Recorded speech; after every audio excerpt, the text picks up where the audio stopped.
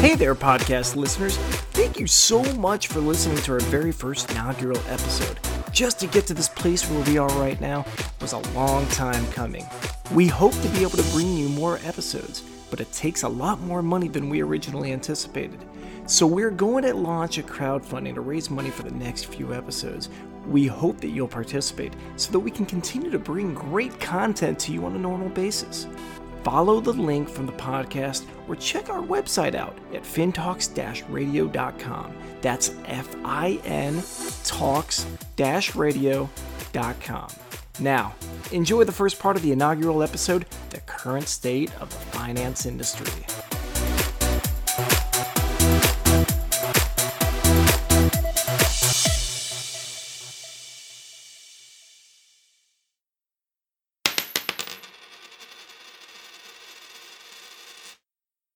They're stuck. They're stuck between what I would call is a perfect storm.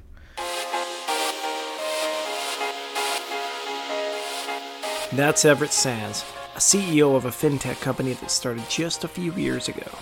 My name is Everett Sands. I'm the CEO of Lendistry. Lendistry is a small business and commercial real estate lender. Everett is speaking about how the rise of fintech can be attributed to two things: the tight regulatory market and increasing expenses for compliance.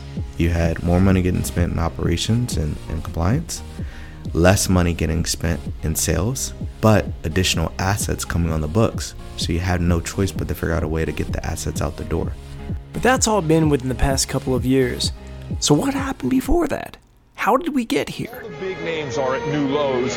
This is an extremely volatile market. Closed down 369 points. Triple-digit loss on Wednesday. A staggering 678-point plunge. Massive loss of 1,874 points. 18%. The most. The echoes of the Great Recession haunt us to this day. But like greenery showing up after a forest fire, there was a new industry being formed. In this inaugural episode, we're going to explore what led up to the finance industry as it stands today, where fintech is going, and what the future holds for all of us listening.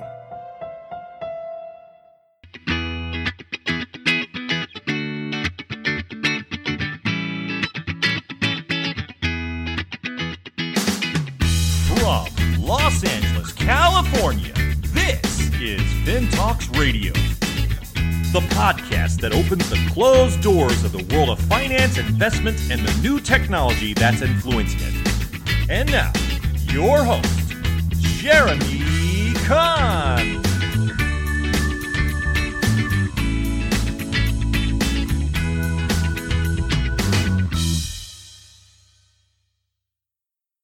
Now, how do we do this? Well, we start with a strong foundation. iPhone runs OS X. You've got that right. That's Steve Jobs introducing the iPhone in 2007. Now,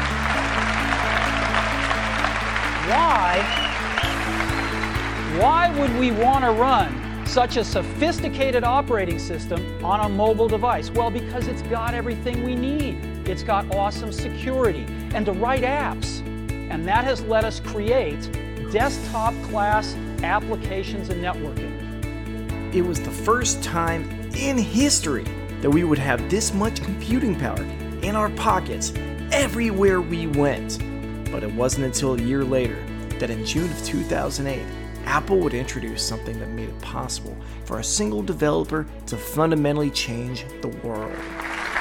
So, you're a developer and you've just spent 2 weeks or maybe a little bit longer writing this amazing app, and what is your dream? Your dream is to get it in front of every iPhone user. That's not possible today. Most developers don't have those kinds of resources. Even the big developers would have a hard time getting their app in front of every iPhone user. Well, we're going to solve that problem for every developer. And the way we're going to do it is the App Store. The App Store was the infrastructure needed to begin a wave of life-changing apps, from the way that we shopped, connected with people on social media, to even how we banked. It was surely the catalyst to help grow the finance world. closing numbers on the markets today. At one point, the market fell as if down a well, over 700 points. Apple shares are just getting hammered this morning. We're down by between 3 and 4.5% generally across these markets. Let's talk about the speed with which we are watching this market deteriorate. We're red everywhere, essentially, down by 4 or 5%. We're down over 16%. Dow at the same time has fallen about 18%. The stock market is now down 21%. Because we're now down 43%. Just a few short months after Steve Jobs announced the App Store, the largest bankruptcy in the history of the United States would be the catalyst for the Great Recession of 2008, Lehman Brothers. The world fell into a global economic collapse unlike anything seen since the Great Depression. Bankers lost their jobs across the board, investment banks collapsed, savings and loans failed. It was a massive market meltdown that saw $19 trillion vanish.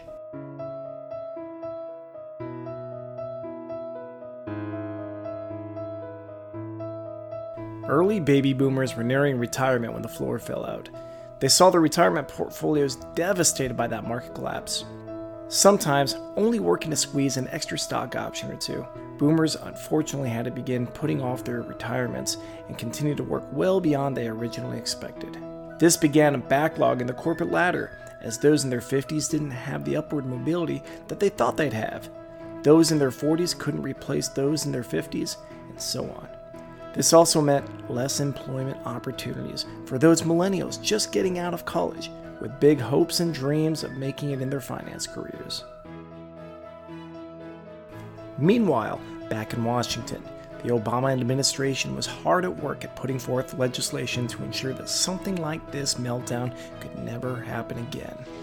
All financial regulators didn't do everything that needed to be done to prevent the crisis from happening.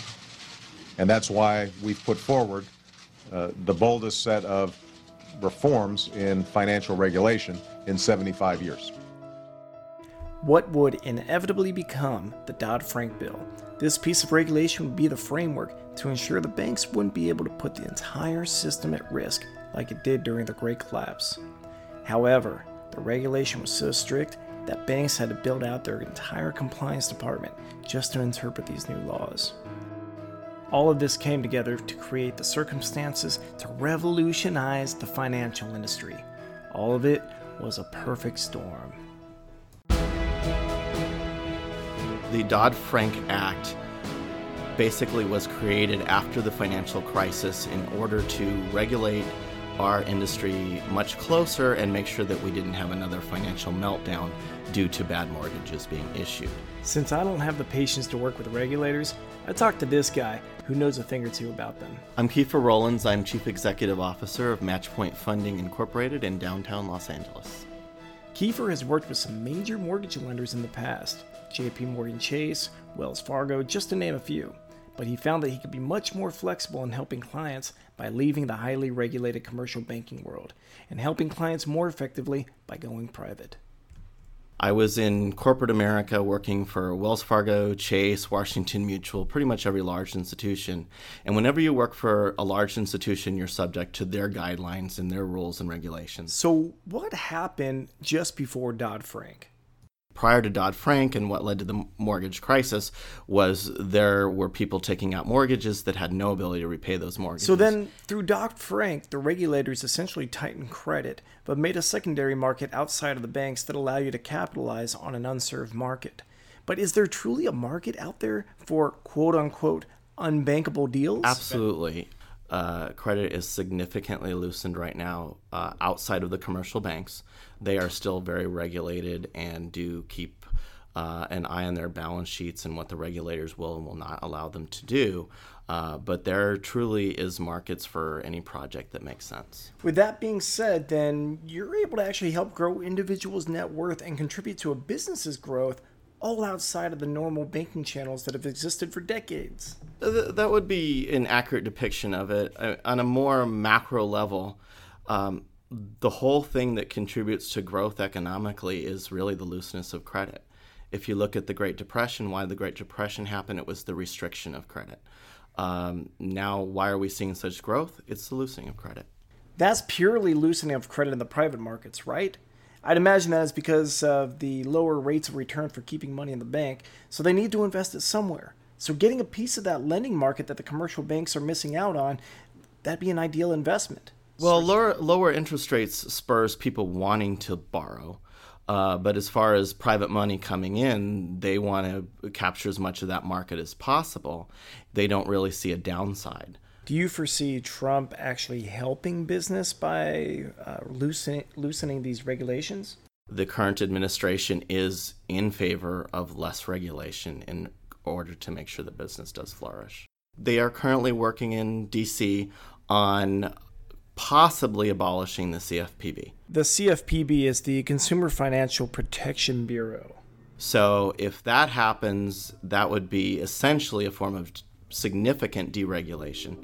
And we do know that when there's deregulation, business in this aspect would flourish.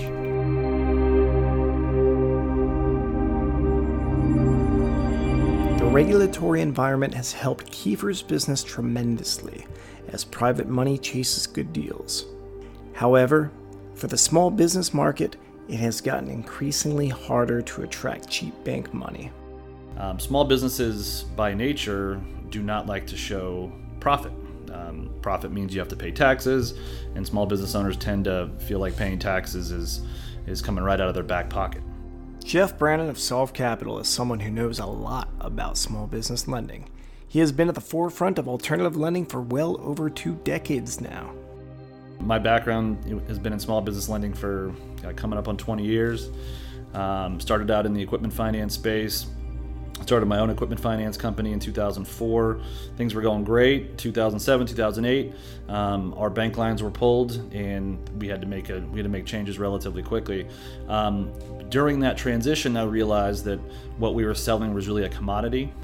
So in 2011, I broke off on my own, started and raised my own fund, and decided to do more value-added lending to small businesses. So Jeff, tell me a little bit about Solve Capital and how you currently are operating. Yeah, so Solve is a private debt fund. We lend and sometimes invest in small businesses. Most of what we do is debt-based, meaning that we provide growth capital loans, bridge loans, debt-based solutions for growing small businesses. So Jeff, how are you currently finding your deal flow? Most of our referrals and deal flow come from bankers. The statistics in the industry show that 55% plus of all small business applicants get declined by banks, which leads us right into our ability to get deal flow from bankers. What part of the regulation made it difficult to get a conventional loan from a bank? The collapse in 2008, 2009 led regulators to clamp down on banks, which require tons and tons of disclosure from small businesses and from medium-sized businesses, and it makes it very difficult for companies to get loans. And the amount of paperwork is, it's burdensome. Are these companies just weaker, or are there strong businesses out there that are just not getting funded? There are a lot of really solid small businesses who are in growth mode, but for them to wait 90 days and submit a full financial package, there's just a fundamental divide between what banks want to see and are required to see as stemming from the regulatory oversight from the recession, and what small businesses are able to provide. So the pendulum swung from loose regulation to over-regulation. Are you seeing the benefits from this? So they kind of did it to themselves. So I think they over-regulated the other way, which has allowed companies like ours to thrive. But we know that 55 to 57% of every application that you submit gets declined. And I think that's going to be a running theme for years to come. You can learn more about Jeff Brannon and his company Solve Capital at solvecapital.com.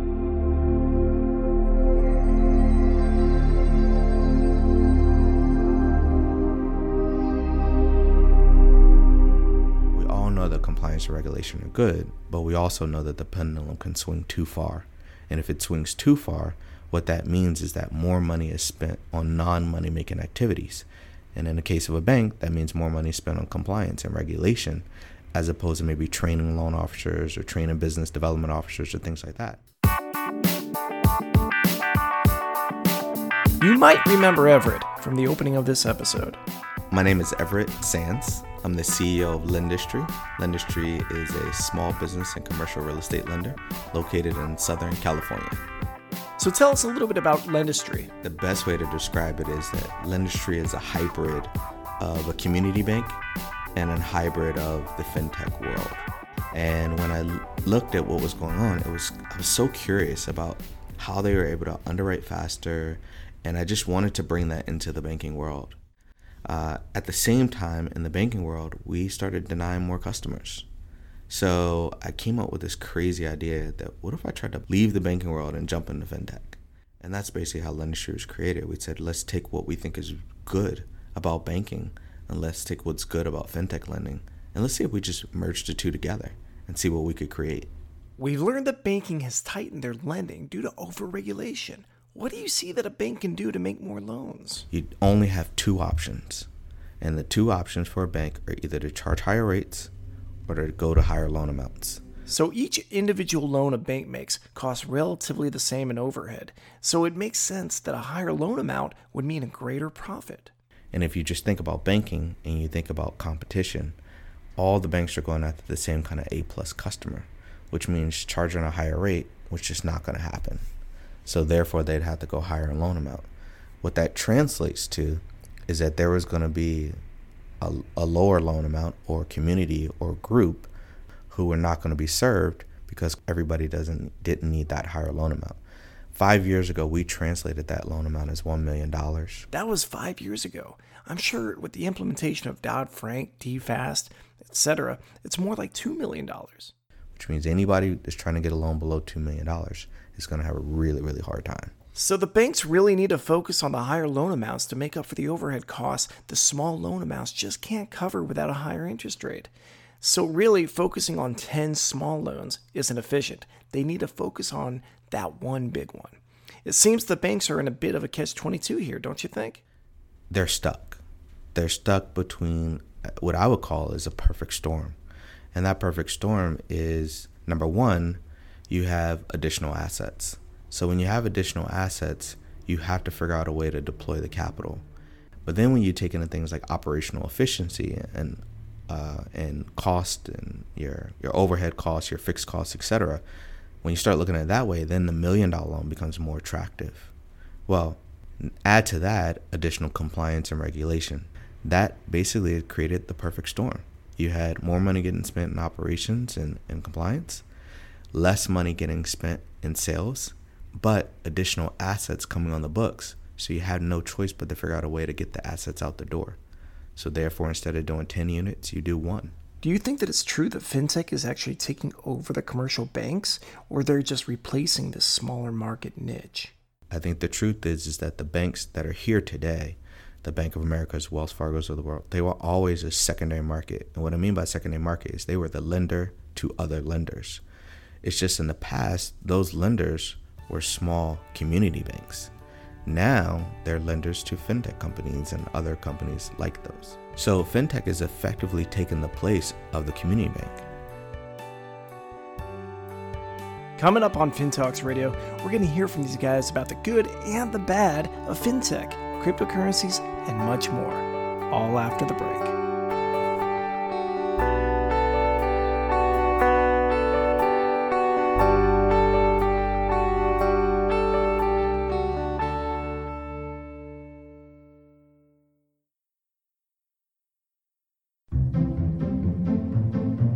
Hey podcast listener, it's me, your host of FinTalks Radio, Jeremy Kahn. Do me a favor, if you like what you're hearing, or even if you don't, subscribe to us on Apple Music, Stitcher Radio, or however you get your podcast. Then go on social media and give us some feedback about what you want to hear. We're trying to make this an amazing podcast, but can't do it without you. In the meantime, enjoy the rest of the podcast.